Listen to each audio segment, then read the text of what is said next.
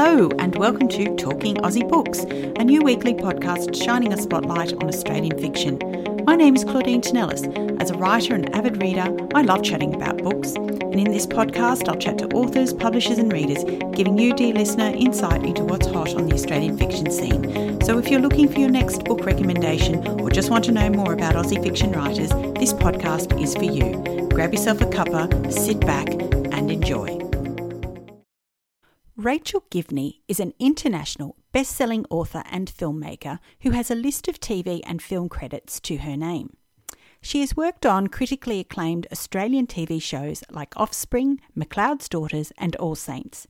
Her films have graced the screens of festivals like the Sydney Film Festival and Flickerfest, amongst many others. In 2020, Rachel added novel writing to her impressive list of achievements. Her first novel, Jane in Love, was a runaway success. A romantic comedy that fans will no doubt be delighted to learn has been optioned by Amazon Studios and Denovi Pictures for a film adaptation. This year, Rachel is back with a second novel, but this time Rachel takes us to Poland in the lead up to World War II in a truly captivating novel which chronicles a young Polish woman's quest to learn the truth behind her mother's mysterious disappearance 15 years earlier. Listeners, this was a beautifully written novel that delivers a shocking twist that I absolutely did not see coming. Called The Secrets My Father Kept, this novel is a must-read, and I'm thrilled to have the opportunity to talk about it today with Rachel herself. Welcome, Rachel.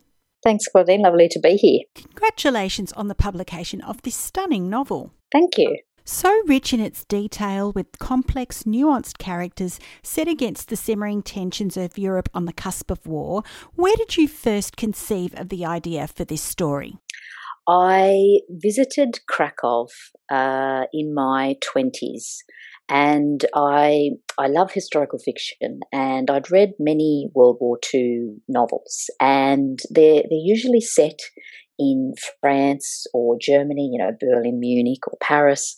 And I stepped into Krakow, this beautiful medieval city, and it has this really bloody, complex history and beautiful people. Polish people are wonderfully hospitable and very kind and very generous.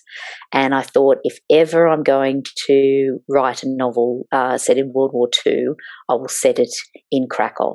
Because you rarely read novels sort of set in Poland, yet Poland was such a huge theatre in World War II. So that's where the germ of the location began. Yeah, an absolutely fascinating story. So Rachel, for those who haven't had the pleasure of reading your beautiful book like I have, I was wondering if you could tell me a little bit more about the story. Like you said in your wonderful intro, so it's about this young woman who is trying to find her missing mother who disappeared 15 years ago. And it's set in Krakow, in Poland, in 1939. So total war is looming. Hitler is preparing to invade. There are tanks going up and down the border. And she's trying to find her missing mother. And standing in her way is her father, who refuses to talk about what happened. And as this total war is looming, she uncovers the truth about what happened. And she must decide if she is going to reveal this secret that her father has kept for all these years, for it's going to change her life and her father's life forever. It's a coming of age story, really, as well as finding her mother. This young woman, Marie, she sort of discovers how the world works as she looks for her mother. She encounters racism and sexism, and she falls in love. And she uncovers the lengths that people will go to protect their family. As well as finding her mother, she wants to become a doctor. Like her father is this brilliant doctor in town. When we first meet him, he saves the life of a young boy by giving him a rudimentary version of penicillin that he has, antibiotics that he has created himself in sort of his backyard lab kind of thing. And so he's this brilliant doctor, and Marie, the young woman, she wants to follow in his footsteps, but she encounters this tremendous opposition from him and from society towards following this dream. So, alongside finding out what happened to her mother, she's also discovering how the world works, and she's discovering that the world can be quite a hostile place for women who want to pursue a career, or women with ambition. Yeah, just fascinating. There's so much of this story that speaks about the injustices women faced by virtue simply of being women. You know, their inability to pursue careers deemed only suitable to men, and also what women were forced to do to swim against that overwhelming tide of ignorance and societal expectations. So I wanted to ask you, is this something that you consciously wanted to explore, and why? Absolutely.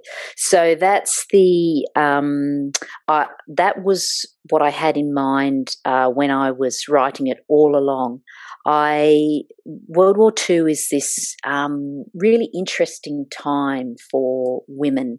It's the first time in which women en masse were required to enter the workforce.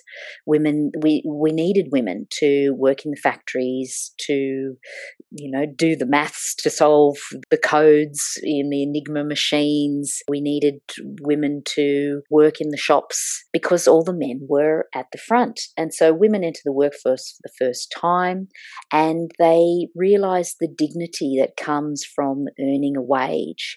And once we had a taste for it, we never went back. And World War II is really the place where the great feminist movements of the 20th century had their origins. So I think it's a fascinating time for women, at the same time entering these factories and entering the workforce sort of out of necessity for society.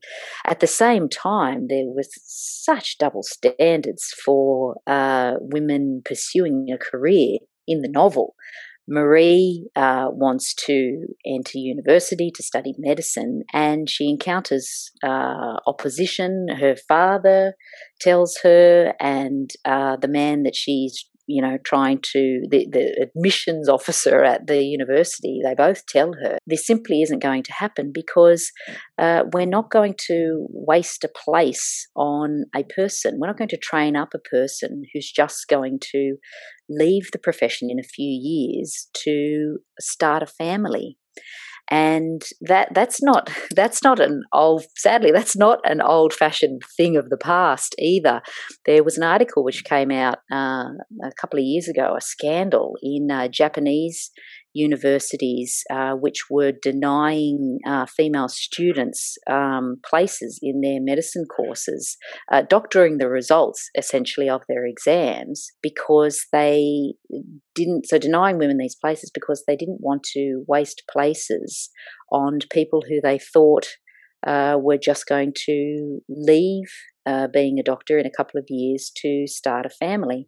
And it's still the party line is still today that child rearing is essentially the woman's job, and or at least the burden falls mostly upon the woman. That's how we still sort of think, and so it can be difficult if you want to be a woman and you have ambition and you want to have a family as well. Does your career always have to suffer? Who knows? Hopefully not, but it does seem that's still an attitude that we sort of have today, and that's something that I really wanted to show. Okay, so tell me about your decision to name Marie Marie. I mean, it's no coincidence, is it? No. So Maria is a very common name in Poland. It's the Polish form of Mary, and Poland was a very Catholic country at the time. It's still a very Catholic country. But Marie's mother, the woman that Marie is looking for, when she gives birth to Marie, she calls her Marie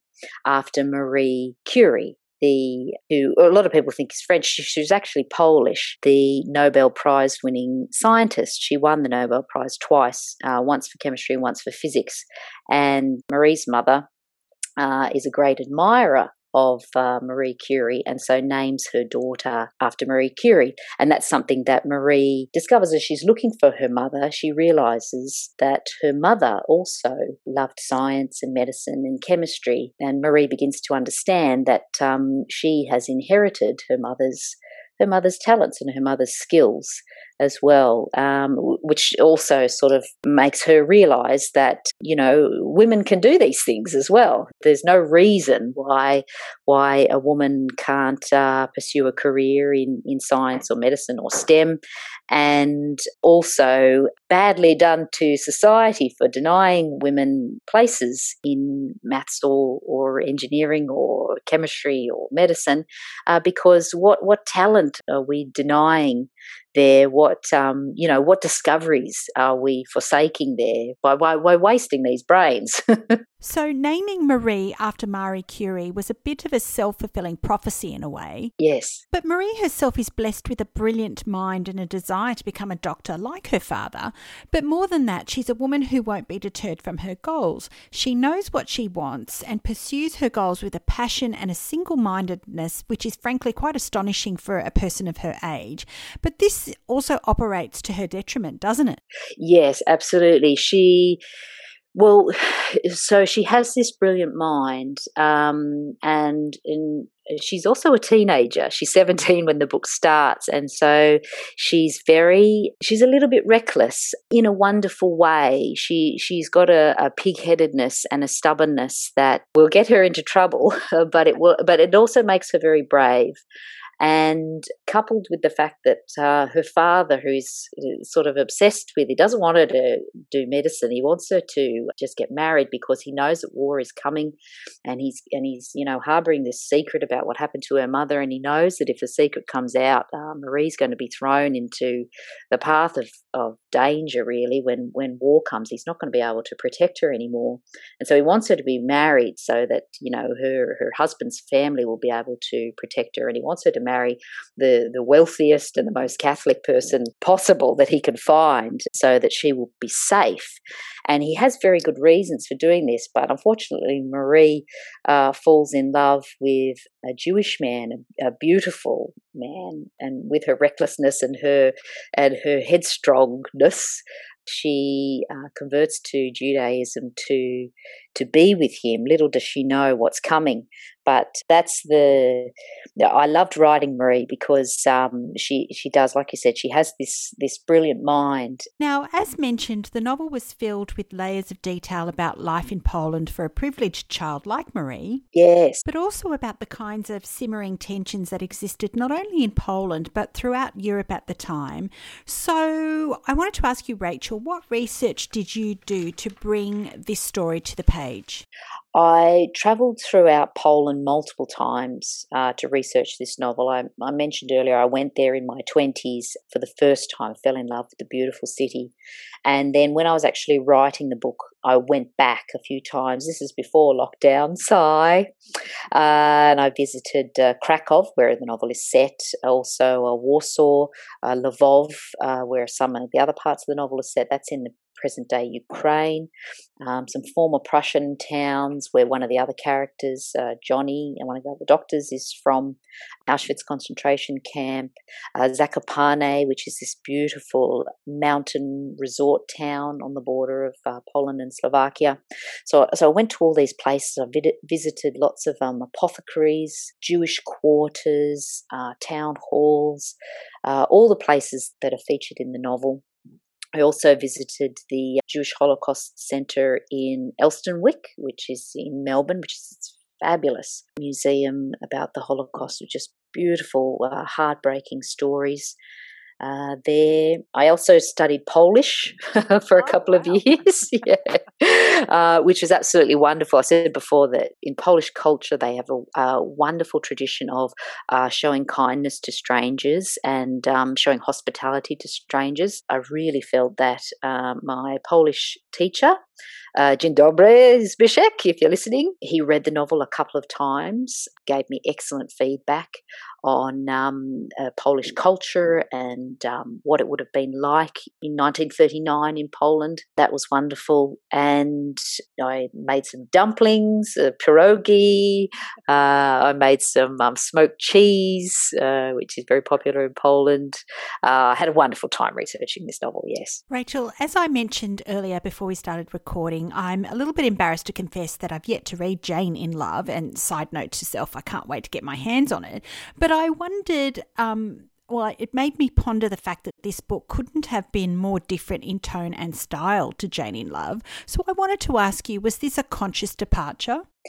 Well, it's a great question. So for me, I see them as very similar, and I think it comes down to the way that they're sort of packaged up. But you're right, there is a difference in tone in them. So Jane in Love is about Jane Austen having to choose between her books and love. When I first read a Jane Austen novel, I read Emma when I was 15, and I fell in love with the beautiful story, the beautiful love story, and the timeless comedy. I thought, this is such a clever woman.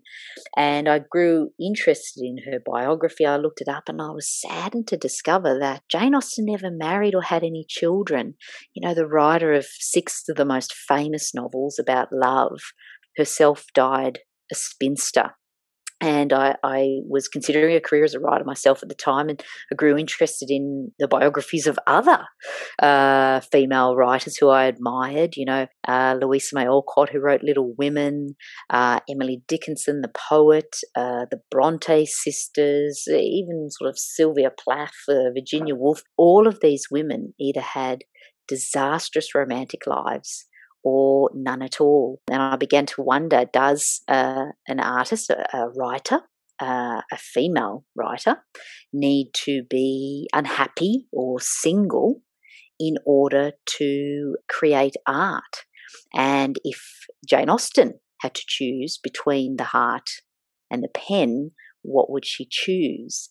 And that's how Jane in Love was born. And once I'd written Jane in Love and I was editing it, I began to wonder this idea of the choices, the obstacles and the struggles that women face when navigating relationships, family, and a career. Those struggles. I wondered what other settings, what other locations, what other times in history could I explore this idea?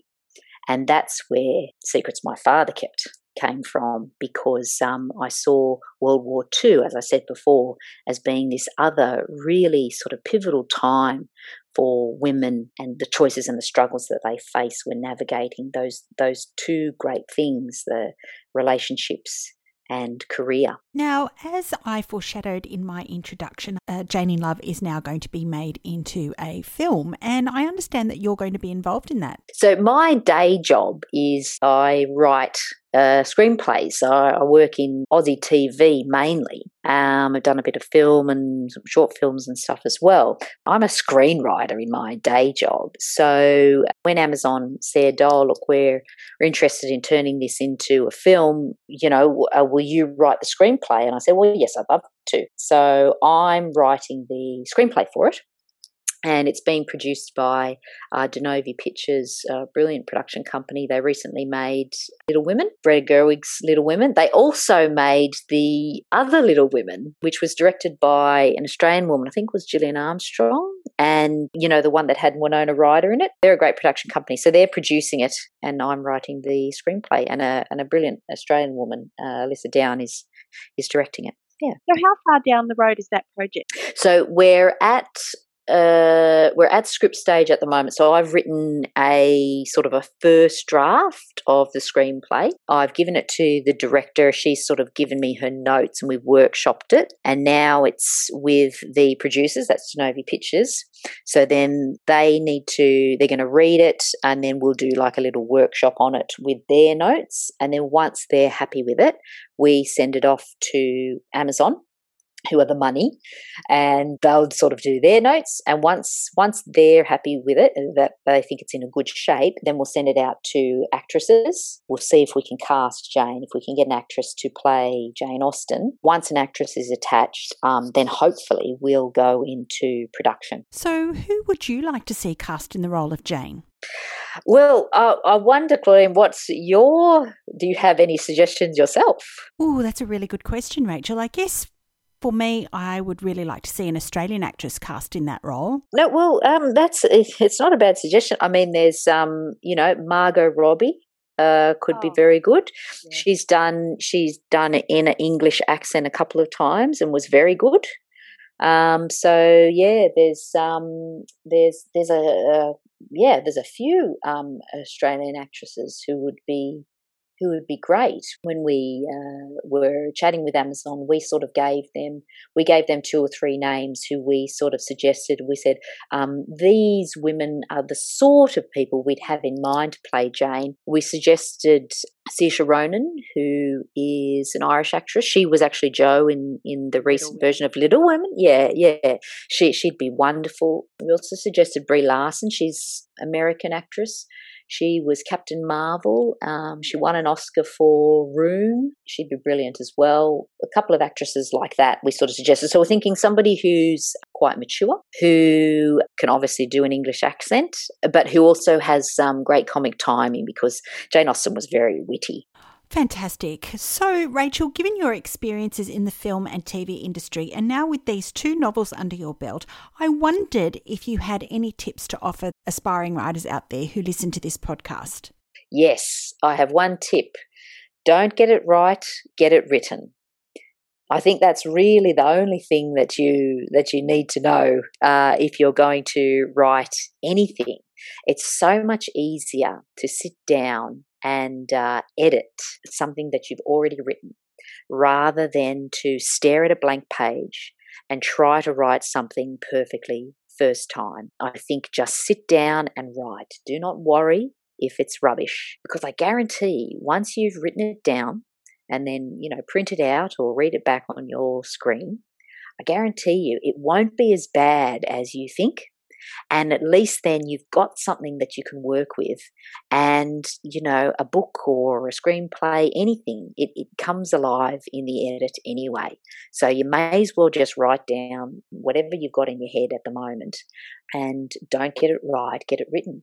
If you want to be a filmmaker, I would say the same thing as well. Just go out and shoot stuff. Shoot it, edit it, watch it back and see what you've got there. It's much easier to do that than to sort of spend months planning, thinking that I've got to shoot this short film and it's got to be perfect. Don't worry about that, because things always emerge in the edit. So true. That is such wonderful advice, Rachel. Thanks so much for that. No, my pleasure. So, Rachel, are you working on something else at the moment, or are you focusing on your screenplay? The Jane in Love screenplay is taking up most of the time at the moment. Once that's done, I will start thinking about book 3, yeah. If listeners wanted to find out more about you and your books, where could they do that? My website, rachelgivney.com. I'm on Instagram and Facebook as well. Just Rachel Givney is my handle. Yeah.